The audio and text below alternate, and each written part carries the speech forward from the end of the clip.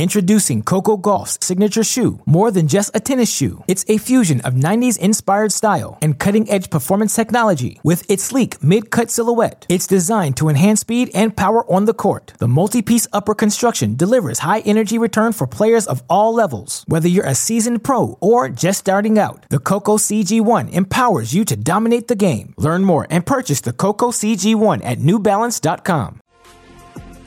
It is Championship Sunday. Welcome to TC Live at the U.S. Open, our one-hour post-game show to break down the men's final and wrap up an incredible 2 weeks of tennis at the year's final Grand Slam. History made inside Arthur Ashe Stadium today. In a city known for skyscrapers, Novak Djokovic stands above them all. His 24th major title, the most in the Open era, and 4th U.S. Open trophy. The GOAT of GOATs continues to dominate at 36 years old, a legacy of greatness that for now appears like it could last as long as the lights stay on in Times Square. Come on into our studio. Steve Weissman, Paul Anacone, Chanda Rubin, Prakash Amitraj. 24.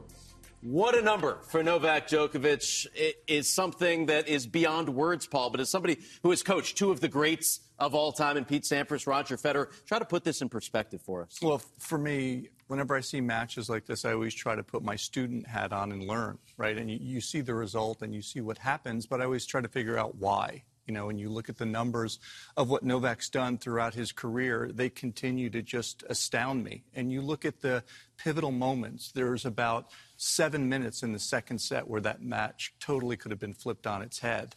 And magically and away with will and expertise and experience, Novak gets through and turns that into a 6-3, 7-6, 6-3 routine match, but not really.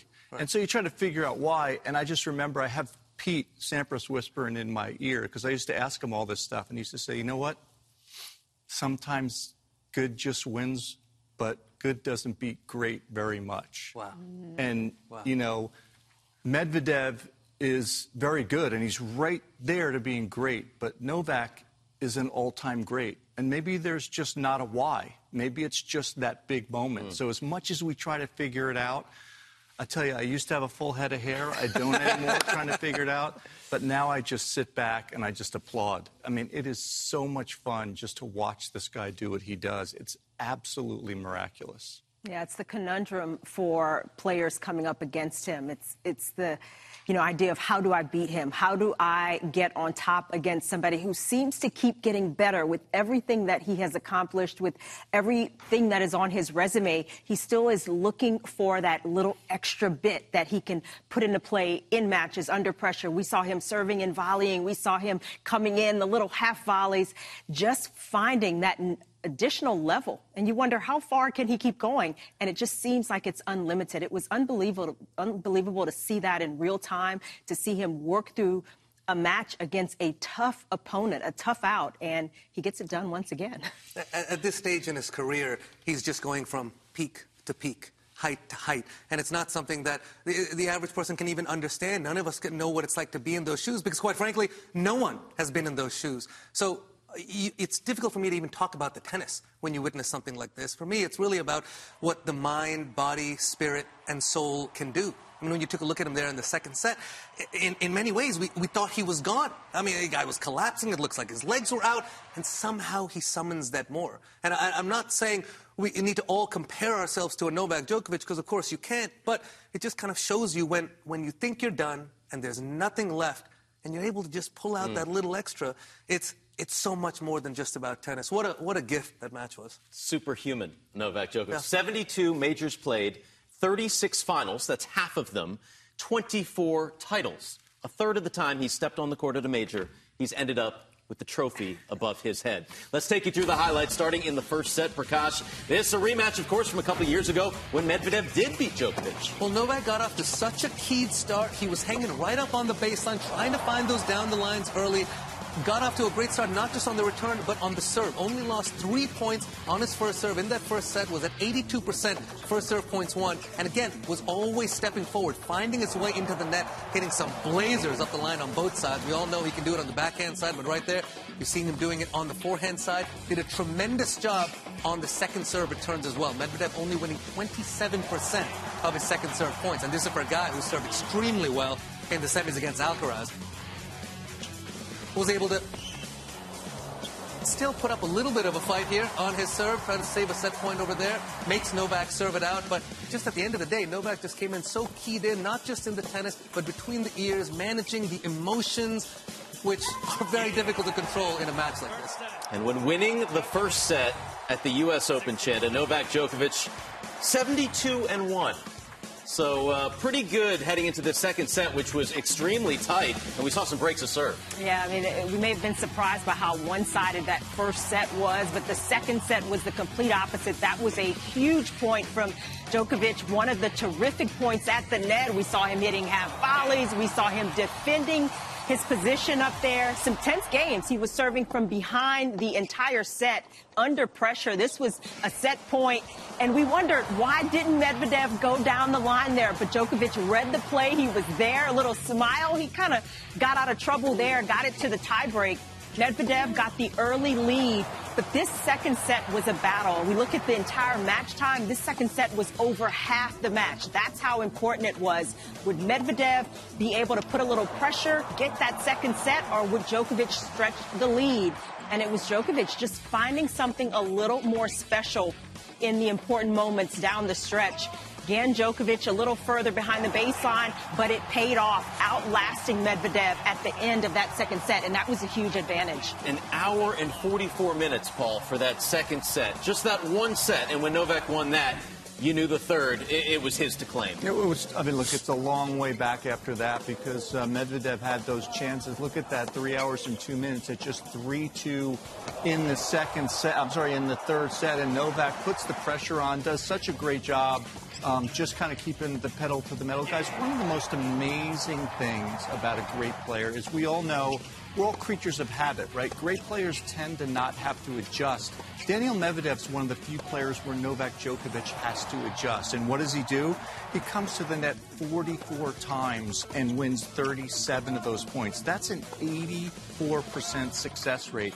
He knew he had to do it. It's what he did. It's what gave him momentum. Serve and volleyed at the big moments. In the third set, it was cruise control, and that man just continues to do remarkable things. How about the first man to win 3 majors in a season 4 different times and collapsing on the court, going up into the stands?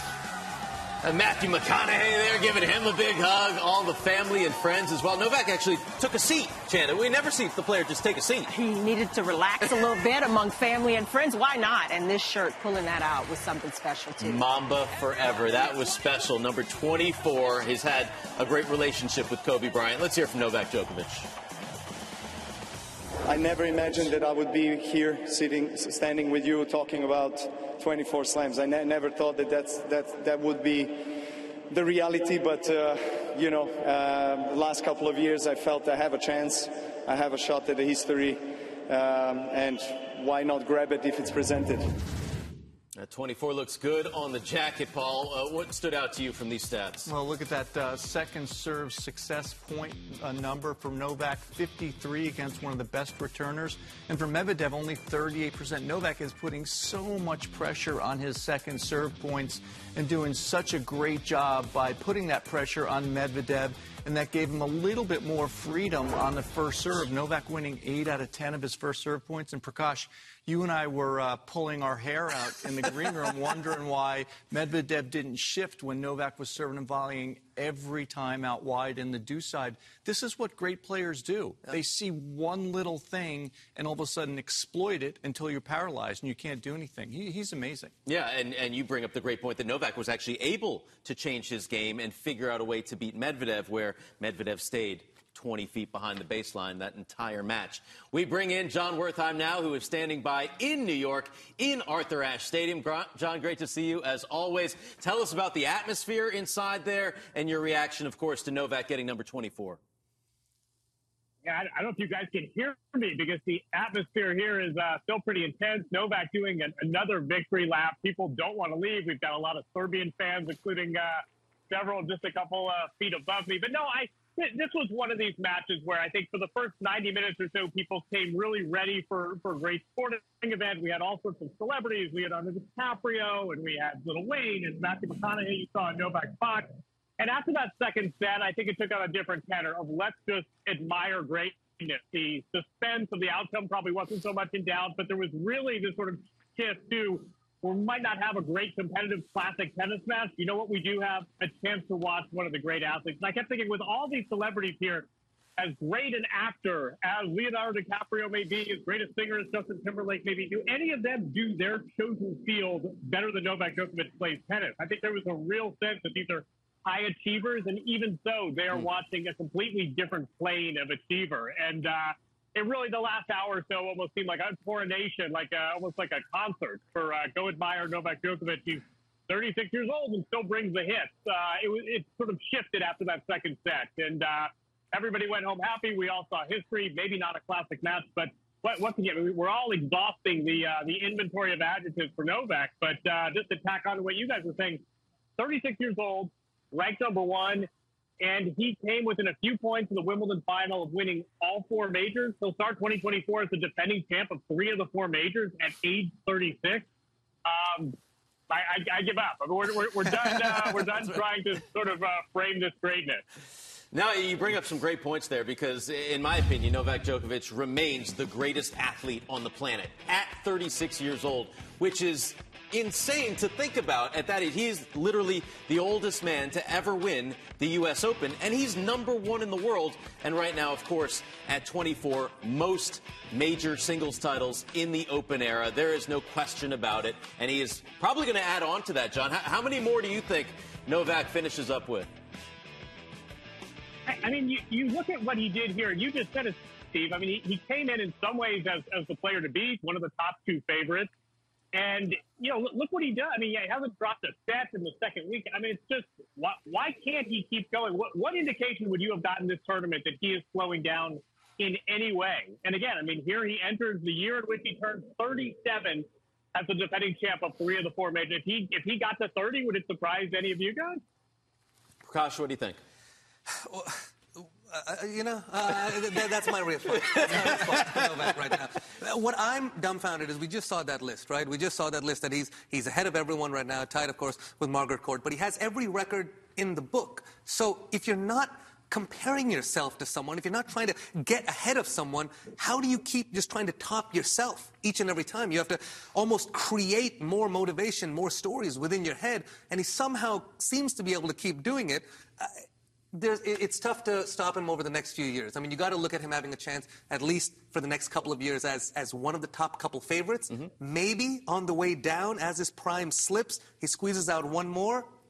I mean, 30 is probably within reach. I don't think he gets to 30, but 30 is within reach. Yeah, I think it is absolutely within reach. And you talk about how do you keep finding the motivation. I think for Djokovic, you start serving and volleying. You challenge yourself to, serve and come in and hit half volleys. And I think that's something he's been looking at doing for the last few years with the doubles he's been playing and throwing these plays into singles matches. I mean, oftentimes we see greatness and they're innovators. They're seeing 2 or 3 years ahead. And I think for Djokovic, absolutely, he's kind of looking that far ahead. And with the form that we see him physically, the shape that he's in, why not? I mean, I was saying 28, but I mean, that's pretty close to 30. Why not? Yeah, I've said this in many different conversations. One of my favorite cliches is that we doubt greatness at our own peril, right? Because they are absolutely the exception, not the rule. That being said, one of the most amazing things about the greatest of the greats is they evolve. And we're seeing Novak Djokovic evolve. We're seeing him get better. He's getting better at the net. He served and volley today, did a bunch of different things. I think that there's no reason for the next 2 years, that's 8 majors, he's not going to be the significant favorite in all 8 of those. Mm-hmm. So the way things are going, what did you say? He's been winning 1 of 3 for his whole career, basically? Yeah, exactly. Yeah. That's exactly right. Okay. and so you look at those numbers, and there's no reason he shouldn't get to 28. And then I think that there's probably another year where he's still trying to figure things out exactly what he wants to do. I don't see any reason why 28 isn't really realistic. The one thing I will say about him slowing down, we don't see much. Today, we saw what a really, really good baseliner can do to someone even as great as Novak. He can take his legs out a little bit, and that was in the second set. That was 2 hours in, a little over 2 hours in. We've never really seen that 2 hours in. Even the great Novak Djokovic is getting a little bit older, so he was a little bit fatigued for 5 to 7 minutes in the second set. What did he do? He found a way to get his second wind and still win the match. So you're seeing a little bit of that, but there's not enough great players, and by great, I mean his level great, that can push him to do that all the time. So he is just a phenom. I'm kind of at a loss to figure out exactly what he can't do. I mean, it's just amazing. Yes, and win in straight sets. Not like... he's still 1 in 3. Right. I mean, he closed this thing out. Talk to us about the serve and volley and that tactic, and Chanda brings it up, something new that he has brought to the arsenal to be able to defeat a guy like Daniil Medvedev. Yeah, well, you look at Medvedev, he's returning basically behind my house in East Hampton, Long Island, trying to return that serve, and you're not going to be able to do that against someone that serves and volleys, but no one really does that consistently in today's game. But guess what?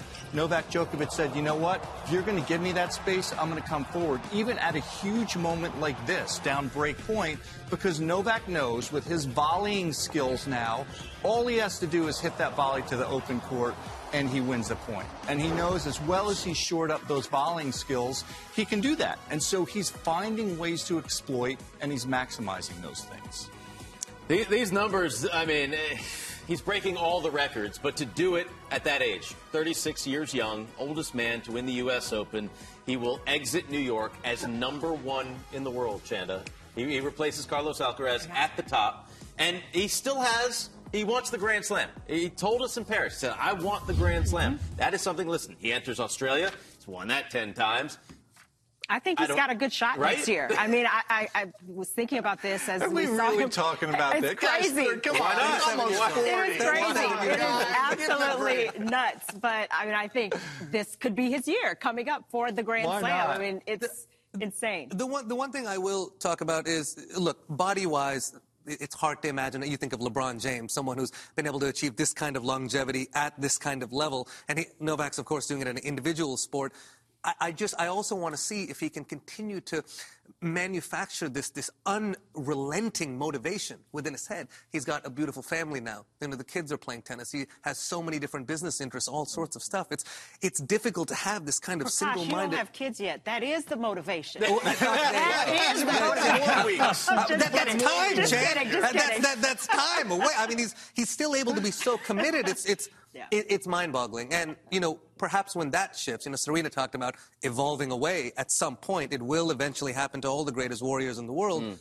What will that do at that point? John, what do you think is the motivation driving Novak Djokovic over the next couple years? I think he's really, really good at finding motivation. I think that's always been a skill of his. Sometimes it seems manufactured, sometimes it's legit, but I think that's a real strength that we maybe don't even talk about enough with him. I think he doesn't mind putting a little cushion between him. You know, all records are made to be broken. Well, okay, fine, but I'm not going to stop at 23 or 24 or 25. I'm really going to create some space.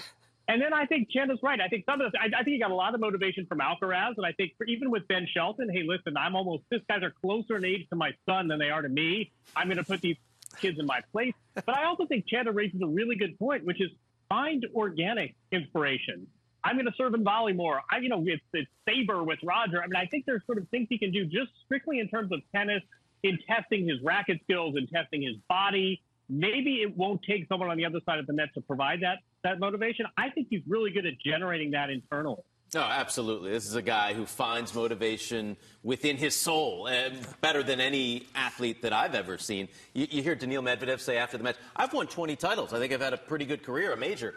This guy's won 24 majors. I mean, it's incredible stuff. We will continue to talk about Novak Djokovic and his 24th major title at the U.S. Open throughout TC Live. We're also going to talk about Coco Gauff, who got her very first major title yesterday. We will revisit that, hear from the new Grand Slam champion. Plus, Barstool Sports founder Dave Portnoy shares his U.S. Open experience and why his Twitter avatar is a photo of Aryna Sabalenka. We'll also count down the best of the best from the past 2 weeks in New York. Who's going to take the top spot? Tay-Tay? Back after this. TC Live at the U.S. Open is brought to you in part by Tennis Point, the official racket sports retailer of the ATP Tour.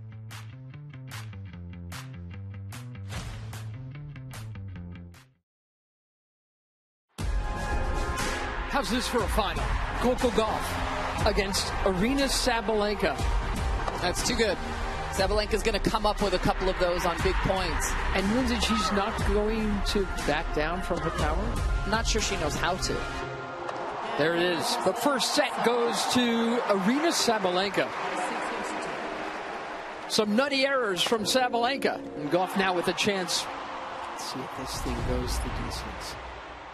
That's where it's going. Gauff, a lot of credit to her, starting to play more free, starting to dictate play a little bit more, and really starting to get under the skin of Sabalenka. Get up, Coco Gauff. You've just won the U.S. Open. Mary, can you believe it? Everyone who made this tournament possible, thank you so much. And thank you, New York. Oh, my God, this means so much. Thank you.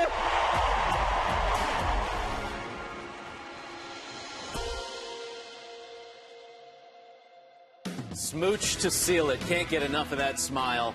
19 years old, Coco Gauff, third American teen to win the U.S. Open title, joining our own Tracy Austin and the great Serena Williams. Third title in their last 4 events. How about losing just one match since Wimbledon? Incredible stuff at a career high.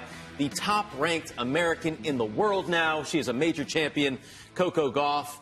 John Wertheim with us from New York as well. And, John, what was most impressive to you about Coco being able to take the title yesterday?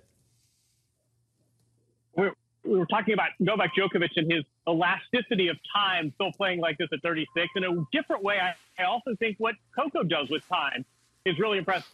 She was the younger player by far. This was a lot of pressure. She's still a teenager, and that was an absolute veteran poised performance. She let the opponent make the errors. She recovered after losing the first set. Was this her cleanest match? Was this the most winners she's ever hit in a match? Absolutely not, only 13. But what she did was out-veteran the veteran, and that was just a mature way to win your first major. She didn't get tight. She didn't try to play to the crowd. She just did what she does a lot these days, which is play poised, mature tennis, add that to her athleticism, her shot-making, her speed, her skills. But her maturity is what really impressed me the most, guys. I got to echo John's thoughts here. I mean, talking about, the veteranness on the court and how that was able to translate to really digging in after you lose that first set, not letting the emotions get the best of you. I almost want to magnify that when you look at all the stuff off the court as well. I mean, Coco Gauff for a while now has just been on the precipice of being an absolute cross-sport, cultural, absolute icon here. You had every celeb in the house there. You have everyone pulling for her to win. It's going to be a monumental disappointment for everyone. 28,000, way more than capacity, if she's able to go down. And somehow with all of that, with the platform that she uses, and she's been talking the talk, there comes a point where you really have to walk the walk at the highest level, and it's so much easier said than done. The fact that she was able to manage all of that and, as John said, be able to put that into the play in this situation, down a set against the best player in the world going for their second Grand Slam. It's tough to actually put into words how significant that is at the age of 19. Well, I think the biggest thing is, as athletes and as human beings, we all like to control as much as we can, right? And I think in the athlete's mind, you want to control your destiny. And Coco had zero control of her destiny the first set. I mean, she just got hit off the court against a player who is unbelievably difficult to play against when she plays well. So to see a 19-year-old go through a set like that, in that environment, with that much expectation, with those people there, everything was shining down on her. To not panic, your favorite phrase, she did not panic.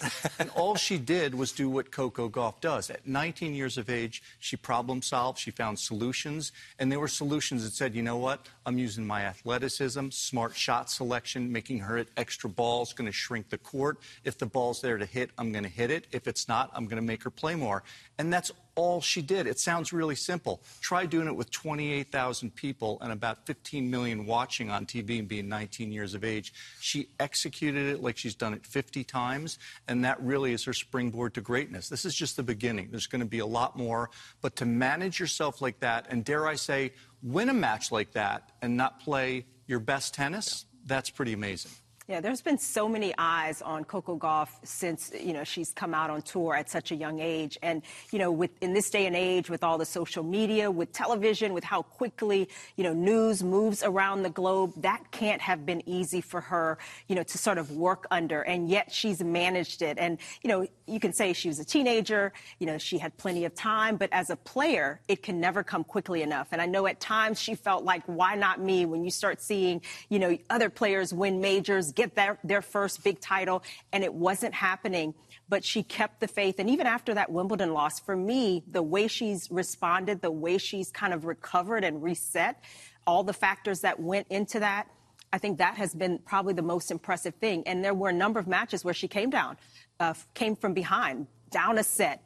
All that pressure on her. First match, first round of the tournament, and she's down a set, and the match is tricky, and all this expectation, and yet she finds a way to dig in, to not let the pressure get to her, to not be a victim of the moment. She did it again in the final, and it's just been impressive all the way around in terms of her mindset and her will as well. She is a master of the moment, Coco Gauff. Let's take you back to yesterday and that final against Aryna Sabalenka, Chanda. And as we talked about, it was all Sabalenka in this first set, really dictating with her power. Sabalenka can do that. She can take the racket out of any player's hand, and Gauff didn't play badly, but she got out-hit. She was defensive. She was getting balls back, but Sabalenka had the answers. In the second set, things turned right here. Sabalenka had a game point. Gauff using her wheels, her speed to defend there, get the winner. She would break in that game, and that really got her the momentum to move forward. She also started stepping in, playing a little more aggressive, coming into the net, putting herself in better position. Sabalenka fell off a little bit. We started seeing a few more unforced errors as well, and Gauff just fed off of that. She's one of the more solid players out there and solid mentally, and I think that was the big part of this comeback as well. It's never easy closing out a match against Sabalenka, but if you're going to do it, you do it that way. A terrific effort, huge win, incredible moment for Coco Gauff. Yeah, do it with your signature shot, right? The backhand winner down the line for Coco Gauff. After the match, talk about some of the motivation to raise that trophy. Literally, up until 10 minutes before the match, I was just reading comments of people saying I wasn't going to win today. And that just put the fire in me. I don't know. I just felt like, people are like, oh, she's hit her peak and she's done. And it was all hype. And I see the comments. People think I don't see them, but I'm very aware of tennis Twitter. I know y'all use her names. So I know who's talking trash, and I can't wait to look on it on Twitter right now. She knows tennis Twitter. Who is talking trash? And those words resonated with me. I felt that. I love that she stood on top of the world and dropped the mic on her haters. John, what did you think? I think her hater was Fathead 0263 and Boilermaker 0911, a couple of Russian bots. Again, whatever motivates an athlete, that's great. I don't get a lot of Coco hate. I think most people, the five of us included, are quite impressed by her, quite optimistic about her prospects. I think after she won Washington, there was a lot of relief. A lot of people saying, great, this is a burden lifted, and maybe now she could win the U.S. Open. I'm not quite sure how deep she's delving to find this criticism, because I don't tend to think it's coming from people that follow the sport particularly closely. But, hey, if that's what motivates her to win majors, go find those Russian bots, Coco. Listen, I feel like this day and age is different. I talked to my parents about this, and they didn't understand. I was like, Coco Gauff has grown up in social media. She has grown up checking her phone and seeing what people say on Twitter, on TikTok, on Instagram, right? And so that's a different world than people of the past grew up in and understood. Are you calling us old? No, I'm not calling you old. I heard that too. Did you hear that? You're in social media, but listen, it's different. And you see that, and you may have 99 people that love you, Prakash. What do you remember? the one person that didn't. Listen, if you're going to keep the receipts and it's going to help you, then you do it. But I heard LeBron tell a great story, and that's exactly what I think of when Coco talks about this. He said, sometimes I go into the stadium and I'm not feeling 100%. I don't have everything there. Sometimes I just look in the crowd. I just look for that one LeBron hater because I know they're out there. Let me see. Oh, there's one. Oh, yeah, that's all I need today. That's it. And you know what? People find it in love. People find it in hate, whatever it is. Coco seemed to really use that as fuel. I mean, she was as keyed in as we've ever seen her this entire summer. So if that's her thing, that's her thing. And, even if it is, Paul, as you may say, 1 or 2 out of 10, focus on those 1 or 2. Fathead, 369. What John said was. Well, I don't know how much looking at the comments helped because she didn't get off to a great start in terms of the match and playing aggressively. But I do think there is, something to be said by focusing on something that helps you get outside of yourself and get outside of where you are. Talk about all the pressure that, she has been under in terms of the eyes on her, the expectations, people saying, oh, you have all these expectations, but they're unwarranted. You're not going to do what everyone thinks. And I think for Goff, it was very important for her to find a way to still play through all of that, which she has done a terrific job of doing. So if it meant, looking at some comments and just having that in the back of your mind, using that as fuel or just something to focus on. I mean, a lot of times as tennis players, we create things that aren't there. We look on the other side of the court, oh, they picked their towel up and looked at me funny. I'm going to beat him. I'm going to beat him down. You find some ways to get yourself in the proper place. And I think for Goff, whether we see it or not, the fact that it's what her experience has been and it was part of the motivation, I think is absolutely reasonable.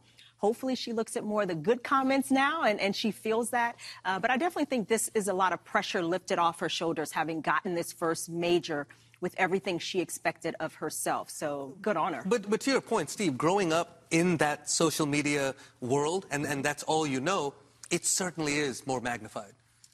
Well, let me talk to you from a coach's point of view, because that's why I'm here. Okay? So from a coach's point of view, you do whatever you can to get your player motivated. That's the first thing. The second thing is you try to coach your player according to what their personality is. And Coco Gauff has been one of the most shining lights in the star that we've seen, shining star in the sky that we've seen in so long. Very optimistic, very happy-go-lucky.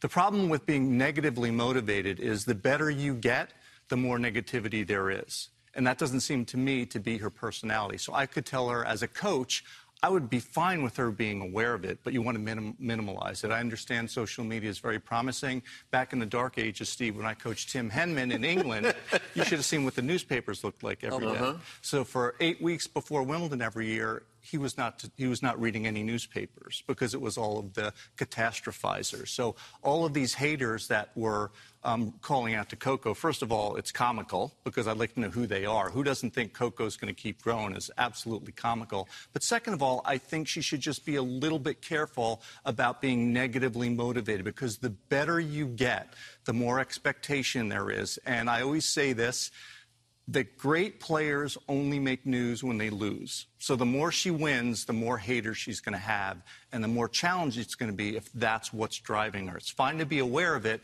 but don't let it turn into something that drives you in a direction where if things don't go well quickly on a tennis court, guess what's going to happen? That stuff leaks in and your tennis level will drop. She's too optimistic for that, and she's too good for it. Be aware of it, but don't let it drive you. I'll say this as well. She went on Instagram Live this morning. I mean, you don't see major champions just go on the Instagram Live, talk to their fans. She was on there for like 15 minutes. She said, I'm going to the Giants game tonight. She said she's striving for more greatness. What you put in this world, you will receive. Love that.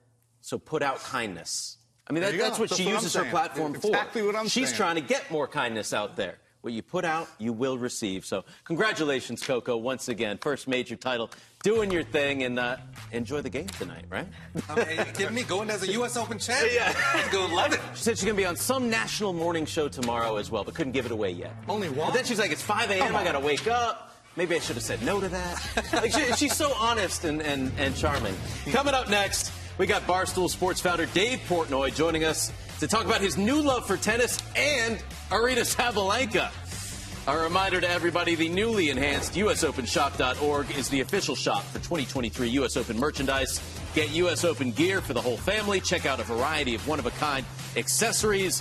Visit USOpenShop.org today. More TC Live after this.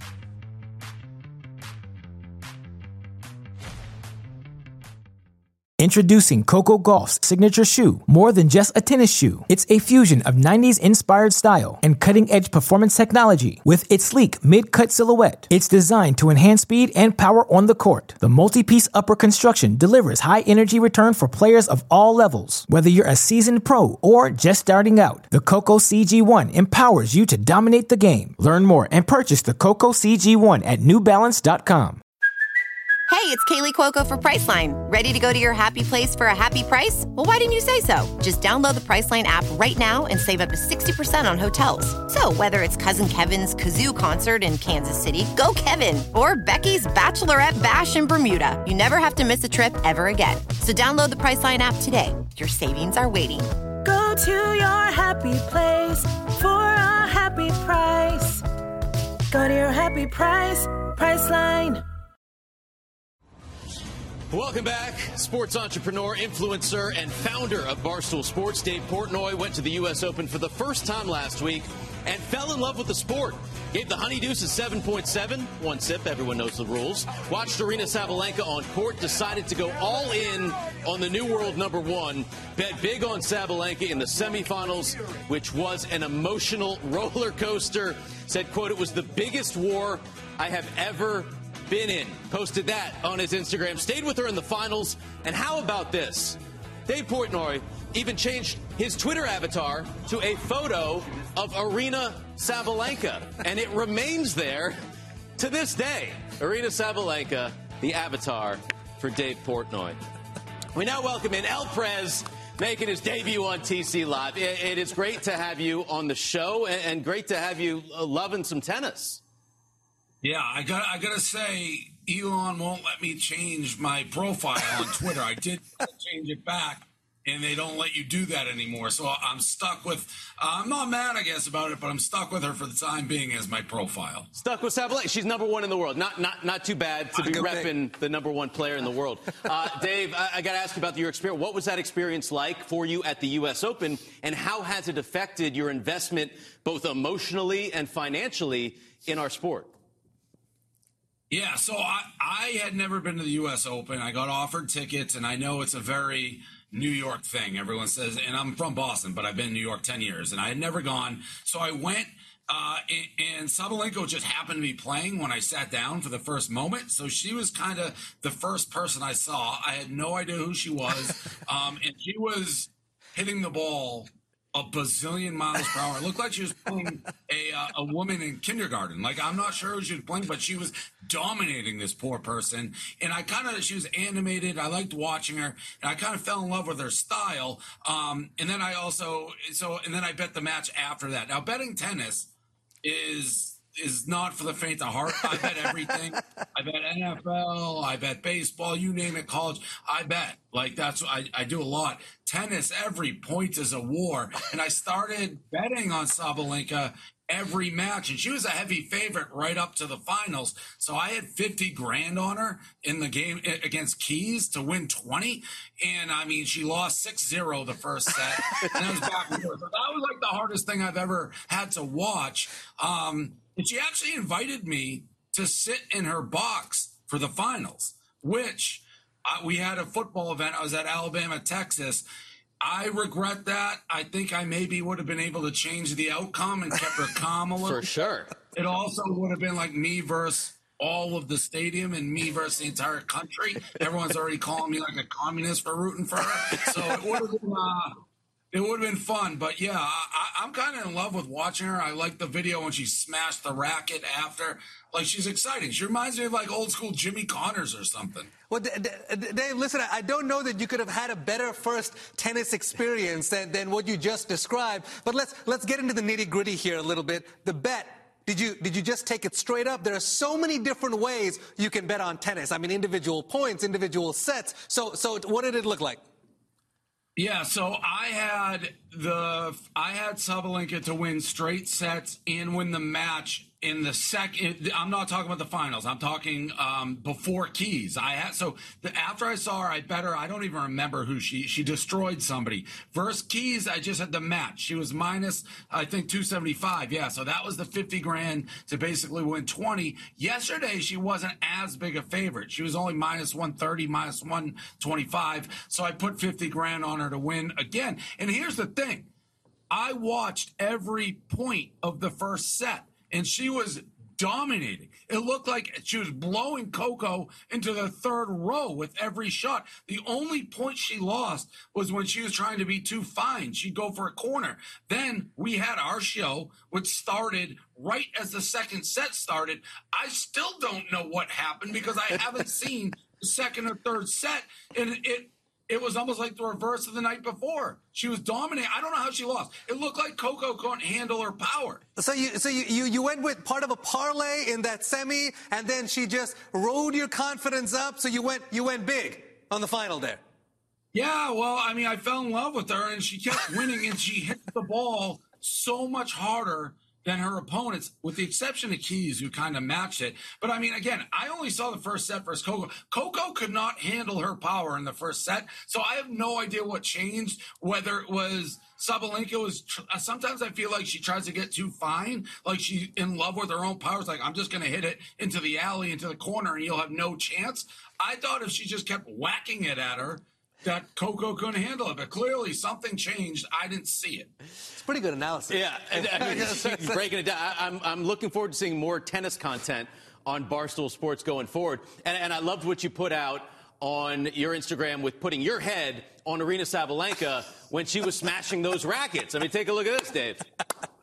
Yeah, she reposted that, I saw. She did. She said, I'm dead with all the laughing emojis. Yeah, I become like fast friends with her. All Sabalenka wants is people to root for her down deep. She always said, just root for me, just root for me. So I'm in her corner for life now. Now, are you going to be attending more tennis events? Are you going to be betting on Sabalenka in every event going forward? If I could have skipped my own event, I would have. Or if the U.S. Open, I hate how they played. I don't even like how they're doing it now. I think they should be primetime events for the finals. I think they should be at night. But, yeah, I will go to the U.S. Open when she's back. And I live in Miami half the year. And I know the Miami Open is a pretty big thing. So I'm going to go try to support. I actually was talking to her. She lives in Miami. So I'm going to just try to meet her. But she's electric. I like watching her. Even when she was winning, she's so animated. And I'm sure there's women in the past, because I'm not the biggest tennis.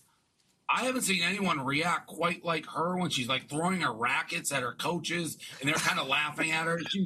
She's quite entertaining to watch. So, Dave, listen, I know awesome. You're with your enthusiasm, you're going to be driving a bunch more eyeballs to the Barstool Sportsbook to be able to bet on tennis. So now with this experience that you've gathered, what are you going to do differently or do next time you come on to bet? Well, here's what I've been warned, because people know me. And they're like, Dave, if you start betting tennis, what you're going to run into is there's tournaments like every single day. And you can go down a rabbit hole. So I'm going to be a little careful, because it will take years off my life. But I did like what I did. I found somebody that I really enjoyed watching. And, I mean, that late night match that she had versus Keys, I mean, I saw the stats that no one had come back in a major, I think, from down 6-0, losing 6-0 in like 20 years. And the other thing with tennis, you know, it's not like football, baseball, basketball, where if you lose 6-0 in the first, that's the equivalent like 35-0, but they reset the score, you know? So it's not like you can never get comfortable. Even if you feel like, when I stepped out on set after she won 6-2, I was like, this thing's done. She's so much better than Coco. And then she gets blown out the next two matches. So it's a very different type of sport to bet on. And I'm not trained enough on the eye. Like, I can't tell watching it when they hit it. I'm like, is that a winner or is that going in the net? And I don't know till it happens. So you're just on edge, clenched, ready for the worst at all times. But it was one of the most intense gambling experiences I've ever had. Now, obviously, that match was all time. The match versus Keys was all time. Yeah. Yeah, that's amazing. By the way, so Aryna Sabalenka, number one in the world, she's going to make the WTA finals. We're going to Cancun, Mexico. It's kind of a party. I feel like that could be like a Barstool thing. You're invited to join us in Cancun for the WTA Finals. So what is that? What is the Cancun? Is it so that's Cancun? That's the end of October, first week in November. Top 8 players in the world come together to play each other. It's the year-end championships. Okay. What happened in that? You guys can be the ones that tell. What happened in the second and third set with Coco and Sabalenka? Well, what Coco changed? figured it out. Listen, Arena started getting figure out her power. Well, you hit the nail on the head a little bit. Arena did start going a little bit fine. Coco started using her athleticism, put a lot of balls back in play. That cumulative pressure plus serving a bit better, it all kind of got to her. And also, you notice just a little bit too frustrated out there in between the ears. And then we saw, obviously, that racket break after. Grand Slam finals, try to be a little bit more calm out there, feel perhaps a few less errors, you know? Yeah. I may try to be her, like, mental coach and also, like, smash tennis balls, not rackets or something. But I honestly thought she didn't have to try to be fine. If she just, like, volleyed with her, she hits it so hard, eventually Coco would crack. But whatever, I'm 50 grand poorer. Dave, I'm just going to extend this invite because your analysis seems pretty spot on. We have a beautiful Tennis Channel desk at the Miami Open that's going to be end of March, so that's right around the corner from you. You want to come, join us on the desk, perhaps an interview with Sabalenka, perhaps a little analysis. I like that. I'm just saying, open invite. All right, I like that. I'll be there. I'm going to take you. I know I'm going to go see her. I got to go watch her in Miami. So, yes, I'll take you up. And I'm telling you, we're going to work on the mental game. And I don't mind the smashing rackets. It's just you're so good, you don't have to be perfect. That would be my advice to her. It's pretty good. And that's the way it is. I mean, you're going to lose half the points either way. So you don't have to be perfect still to win the match. Listen, Cancun, Miami, wherever you can make it, Dave. We'll get you a Tennis Channel hat just like Aaron Rodgers was rocking at the U.S. Open as well. Thank you for spending some time with us here on TC Live. And, best of luck betting on Sabalenka the rest of the year. Yeah, for the rest of my life. Emotional roller coaster. Dave Portnoy joining us here on TC Live. There is Dave throwing out the cracked racket after she smashed it. Our favorite moments of the U.S. Open are coming up next.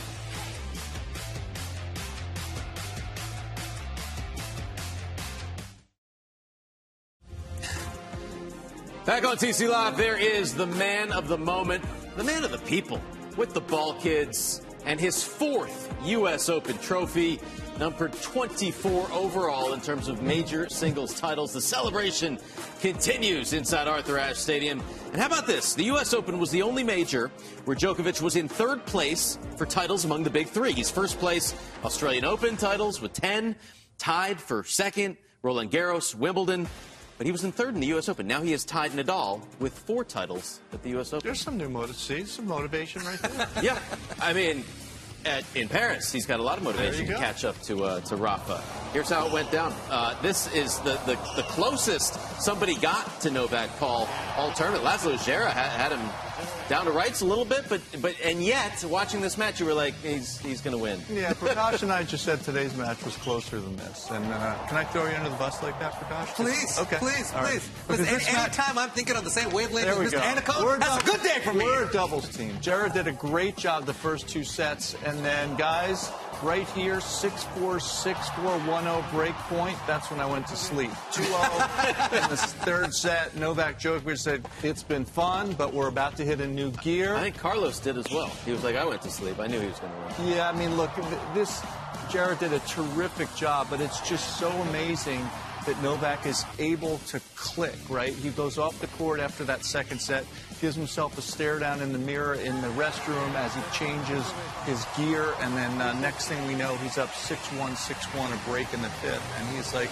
I am ready to go, gang, and he is just something special. And I think it's good to have a match like this for one of the players. You want to have 4 of them, but one match like that's just fine. He was never the underdog. Down 2 sets to love, he was still the betting favorite. I think he does it on purpose. He wants players to feel like they have a chance, and then he just cuts the heart out. Like he gets more pleasure out of that. It can't be too easy, Prakash. Well, another great example of why best of 5 over the course of 14 days. It's just a completely different beast. You know, I mean, what if we change it to best of 3 for the first 4 rounds? I think, you know, another reason why it needs to stay a little... Stay the way it is. No cap. That would have never happened. No cap from this side. That would have never happened. That would have never happened in a best of 3 set match. He wouldn't have gotten down that way. Okay, that wouldn't have happened. That's a fair point. So he did that over. He was like, "It's 5. I got time. Sometimes I think it's a nice night." I think he does. He, granted, sometimes you know you don't play as well. That's just part of tennis. But you lean into it. Why not? Everybody's getting punchy out here.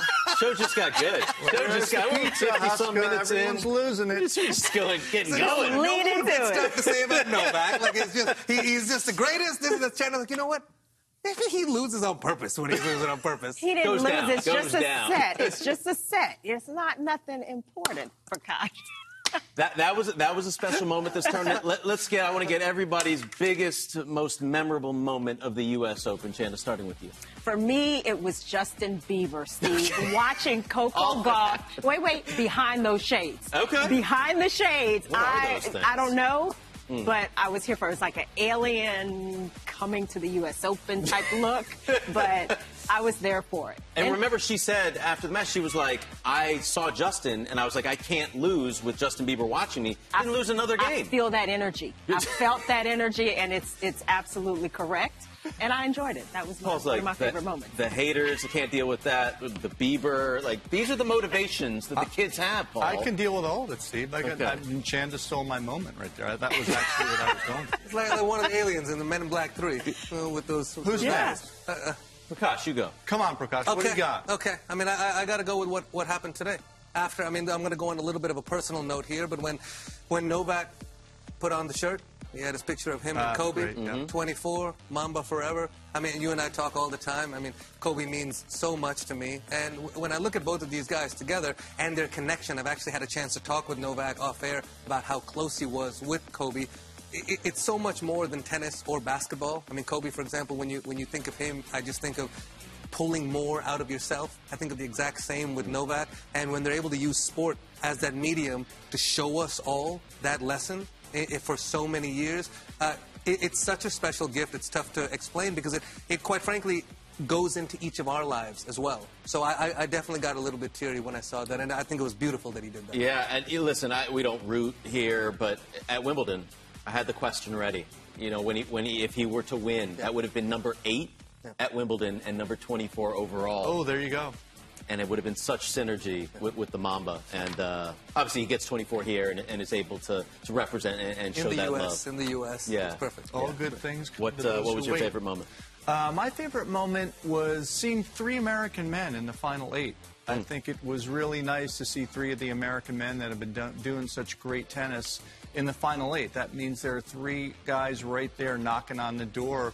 Ben Shelton, that man right there, Tommy Paul, Taylor Fritz made his first quarterfinal. Francis Tiafoe is there. There's a lot of different men that we're talking about, but to see the 3 in the final 8 was really special because that gets right to the end of the tournament. It's a long time now. We can talk about Seb Korda, Riley Opelka's trying to get healthy again.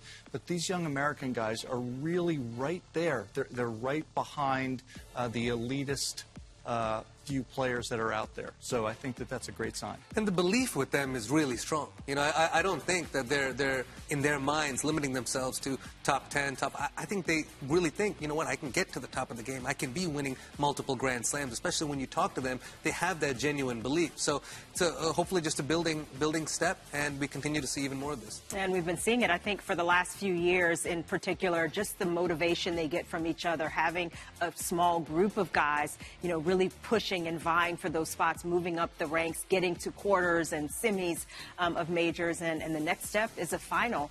And I think that is what we've been looking for, and it's great to see. Takes a little pressure off, but it also adds, you know, to that push. Speaking of the future, got to give a shout out to Catherine Hui, who won the U.S. Open Junior Girls title from San Diego in a few weeks. She's heading to Stanford.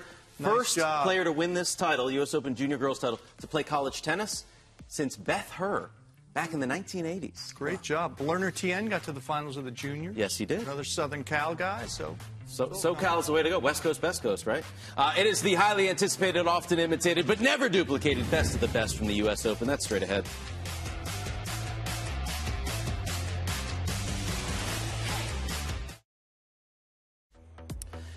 Squad back with you on TC Live. Next week, we just keep on going on here on Tennis Channel. WTA action in Osaka and San Diego. Chanda's going to be calling those matches with Shelby Rogers, Ons Jabeur, top seed in San Diego. Caroline Garcia, the 2 seed.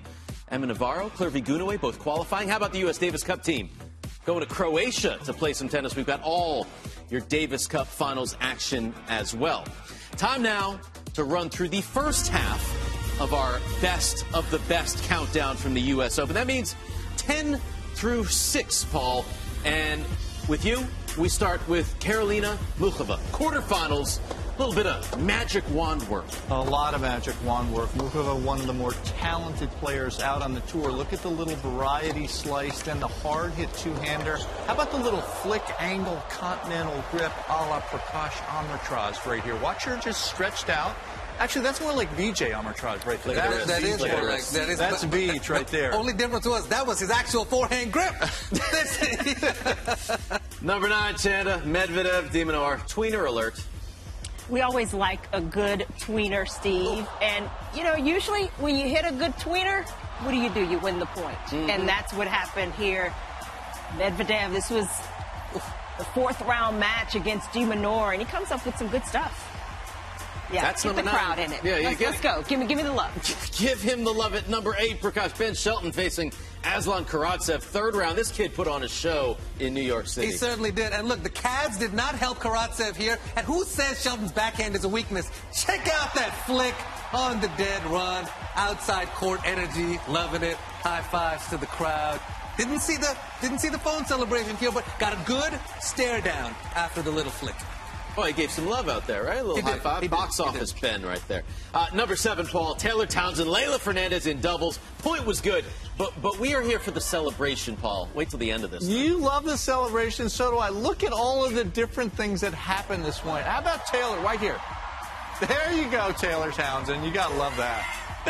Beautiful flick topspin lob. That is some high stepping. That's some good stuff right there. High knees into the lawnmower. I mean, Taylor Townsend, honorable mention moment of the tournament for sure. Number 6, Chanda, Novak Djokovic in the point, but the shot goes to Laszlo Djere. Yeah, this was one of those moments where Djokovic was in trouble. Is that what you said, Paul? That shot. Not so much. That was a highlight of the match for Djere. Even Djokovic. Look at that stretch. Amazing backhand. Even Djokovic had to give him the little hand clap there at the end. Can he raise one there? Give it to me. Yeah, that's thumbs up. We liked it. Thumbs up, but I'm going to give you 2 sets and come back and win this thing. Yeah, you're still not winning the match, but thumbs up. We've got 5 through 1, best of the best still to come. And a reminder to stay connected to the U.S. Open on Facebook, Twitter, Instagram, TikTok, and YouTube. Join the conversation with hashtag U.S. Open 5 through 1. That means the best of all the best is still to come next. I don't rhyme all the time.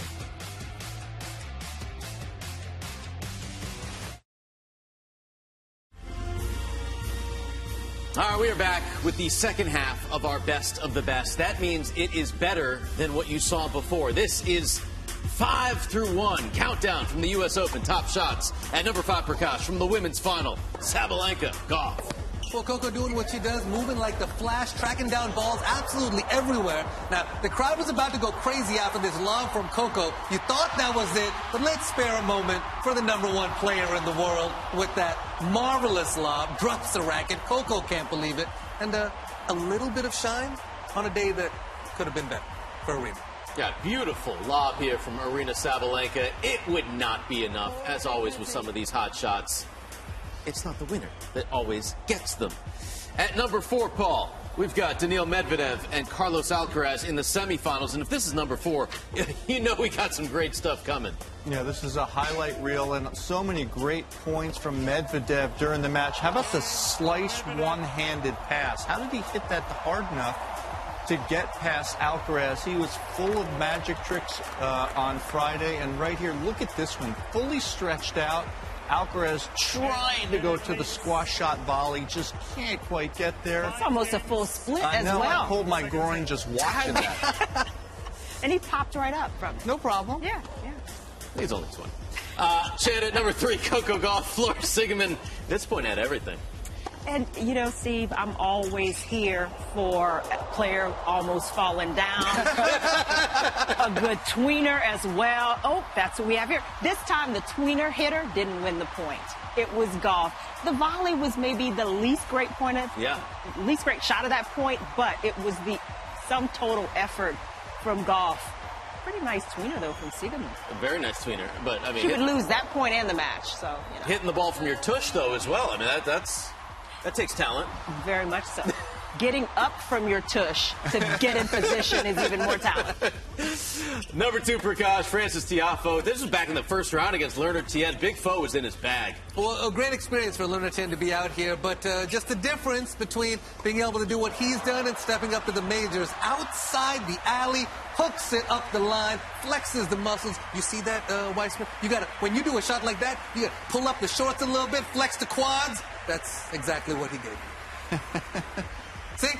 Right. There we go. Come on. They're wearing him shorter and shorter these days. Number 1, Paul. Back to Carlitos against Dan Evans in the 3rd round. Some great points between these two. Look at the wheels, guys. How does he hook that ball in? And he almost fell. Right there, he almost fell, and he still got that. That's another Vijay Amartya's continental forehand pass, isn't it? I liked it. Look at that. Look, he was gone. He tripped. Down. Look, he's got Vijay's grip right here, Prakash. Right there, just Conti kind of flicks around the outside of the ball. Straight out 75. I love it. Great to see it. I love the delay, too. Wasn't sure it went in. Was it in? He's Was like, it in? Was yes, it in? I got it. That. Good. Our top shot from the U.S. Open this year. Well done, team. Good job. Well done. Time now to enter the social net, and we flash back to this beautiful shot. Last 2 American teenagers to win the U.S. Open singles title, side by side, Serena and a young Coco, Chanda. Oh, love this. And we were trying to determine how old Coco was there. We're guessing maybe about 12, perhaps. I'd say in that range. Yeah, seems about right. Yeah. A little bit of design in this beautiful universe of ours. Serena playing her last U.S. Open last year, and then coming in, Coco stepping into her greatness this year. Who knows? Hopefully she will just continue the rise, and the young queen will turn into... Yeah, we love this. Yeah, exactly. Yeah, she's talked so much, Coco, as well, about the influence, being able to go and watch Venus and Serena, the dancing photos of her at the Open when she was 11. So love these kinds of pictures and things coming full circle. Yeah, she said, listen, I would not be here if it was not for Venus and Serena. And so the legacy continues. And how about this with the OG Corey? Pops right there, been with her since the start. Called him out for crying for the first time she ever saw him cry when she won the title. But Chanda, once again, this goes back years. They've been together since the jump. Yeah, this is the base, and we see so much of, you know, how poised Coco Gauff is, how calm she stays under pressure, all of these terrific things that she's able to do at such a young age. And a lot of it comes down to these moments early on where, you know, they were working together and establishing, you know, what's important. And it's not always about winning a tennis match. Right. We talk so much about how great she is as a player. I think we need to keep talking a little bit more about the person that she is and she's become. And a lot of it is because of Corey and Candy, right? They've done such a great job keeping her within perspective about what's happening on the tennis court. And I think that's what's going to help her rise even to more heights than what we've seen this weekend. This is just the beginning. So I hope they enjoy the ride. It's going to be a fun one. There's been a lot of talk about, you know, now Coco, of course, working with Brad Gilbert and Corey not being there in her box and so forth. They're still as close as ever. And the fact that he had the strength and the love for Coco, knowing, you know what, this is what she needs at this moment in her career, that says even more about their relationship and how close they are. This is just such a magnificent picture to see.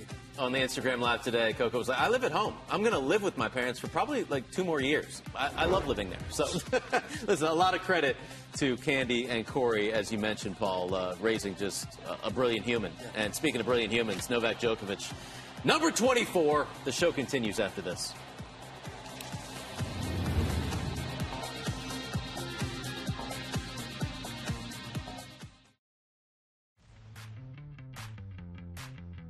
TC Live at the U.S. Open is brought to you in part by Tennis Express. We deliver tennis right to your front door. Order today, ships today. All right, it's that time for the final time. People, stars in the stands. We love this segment. Shout out Jermaine. Jerry Seinfeld in the house. It's not New York, right? Unless Seinfeld's in the building? Oh, yeah. And his wife, Jessica. I mean, showing up for the men's final. What do you think it would take with all the reboots going on? I mean, can we get like a reunion episode, something? I mean, I think we'd all be here for that. I love that. Count me in. Count me in. There he is. All right. Yeah. When you got an Oscar winner sitting in your box. By the way, Matthew McConaughey, brilliant tennis player, loves the game. Not bad. He picked up a thing or two from Novak today. You hit with him? Yeah. Spent a few hours out there with him earlier this year. He picked it up from Prakash. Two hands. Well, I will say I gave him a couple of things, and the guy uses instructions so well. For a guy who's only been playing for 4 months, but loves the game. One-hander, two-hander? One-hander. One-hander? Strikes it beautifully. JT. Strikes it beautifully. Triple threat right there, Justin Timberlake. Yep. Can do Taking it in all. A little bit of tennis. On a stage, yeah. Yeah, taking I a love little seeing tennis Justin today. Timberlake. Oh, my God. Megastar. Yeah. He looked upset. Maybe this was when Medvedev was coming back in that second set. He's like, no, I'm here for greatness. This was just the tip of the iceberg, by the way. There were so many stars in the stands. For all of them, visit people.com. We have loved that segment every single TC Live. Because It's been packed, right? It's the biggest event in New York every year. Yeah. It brings them out. Who's who? You want to be there. You want to be in the building, not just watching it from TV. Just like Hamilton, right? Yeah.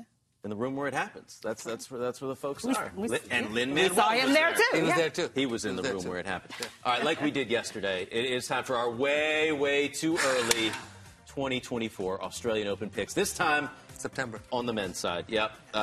Chanda, we start with you. Oh, we kind of gave it away earlier, talking about how great he is and that there's no stopping him. He can maybe get to 28 major titles and then some. Novak Djokovic. Yeah. I think he's going to start the year, winning. He's won Australia once or twice, has he? Once A or few twice times. or 11 times? Twice times 5. Somewhere around. Suits him well, I think, those conditions over there.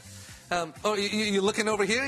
Okay, because Novak has looked so good over these last 6 months, bounced back from that Wimbledon final, I am going to pick Alcaraz. Because I think going a little bit back and forth could be healthy for Novak, maybe finding his motivation there. I love to see it. I mean, that Wimbledon final was something else. Cincy, too. Love to see that in a few more Grand Slam finals. So I think Alcaraz coming out on top could contribute to that. I like where Prakash is coming from. I feel the same way. I think last year Carlitos couldn't play down in Australia this year. I think this fall he's going to have a little different idea. He's skipping Davis Cup this week. He's probably going to have a little bit more time in the off season. I think on those hard courts in Australia, he's going to set a tone for 2024. Well put. Not that you all are wrong, but I'm going with you, Chanda. I mean, listen, the Grand Slam. That's the motivation next year. Tough to bet against him, right? I mean, we're going for a Grand Slam, and it starts by winning in Australia, number 11. Wouldn't that be something? 37 years old. That'd be crazy. Grand Slam. Yeah. Would he stop then? Would he stop then? No. Do you retire after you win all 4 How good of a walk-off would that be? I mean, right now, the ultimate walk-off for me, even though he has less Grand Slams, you can't beat Pete's walk-off. Pete did it. Right? Yeah. He got that extra one past 13, which at that time was giving a cushion for the record. It's that final one against Andre, so poetic. First Grand Slam final, same two guys. Walked off into the sunset. That's it. I'm done. I like it. So maybe Novak wins all 4 next year and says, guys, I had enough. But Novak sees Carlitos, and he's like, I need more of a cushion. I need to keep on piling on. See, that's what I'd love to see them, a little bit more, go at it. Another final between those two would be something special. It's been fun. Thanks, you guys. It has What been. a great tournament again, the U.S. Open. We did it. We had some special moments. We had some brilliant insight. We had some colorful moments when, Chan said, I don't realize what it is, with kids and everything. We had a little what's your code? That's right. It was our beautiful TC family doing what we do. It is. And you know what? We do. I like that. We keep doing it tomorrow. Chanda's back here to work San Diego. I'm never leaving. How about the team behind the camera? Oh, yeah. Thanks, Huska everybody. producing Best every part. single day. Amazing stuff. Castro directing. Everybody behind the scenes. guys are awesome. We appreciate Nice team. y'all. And especially the viewers at home. Thank you so much for watching TC Live at the U.S. Open.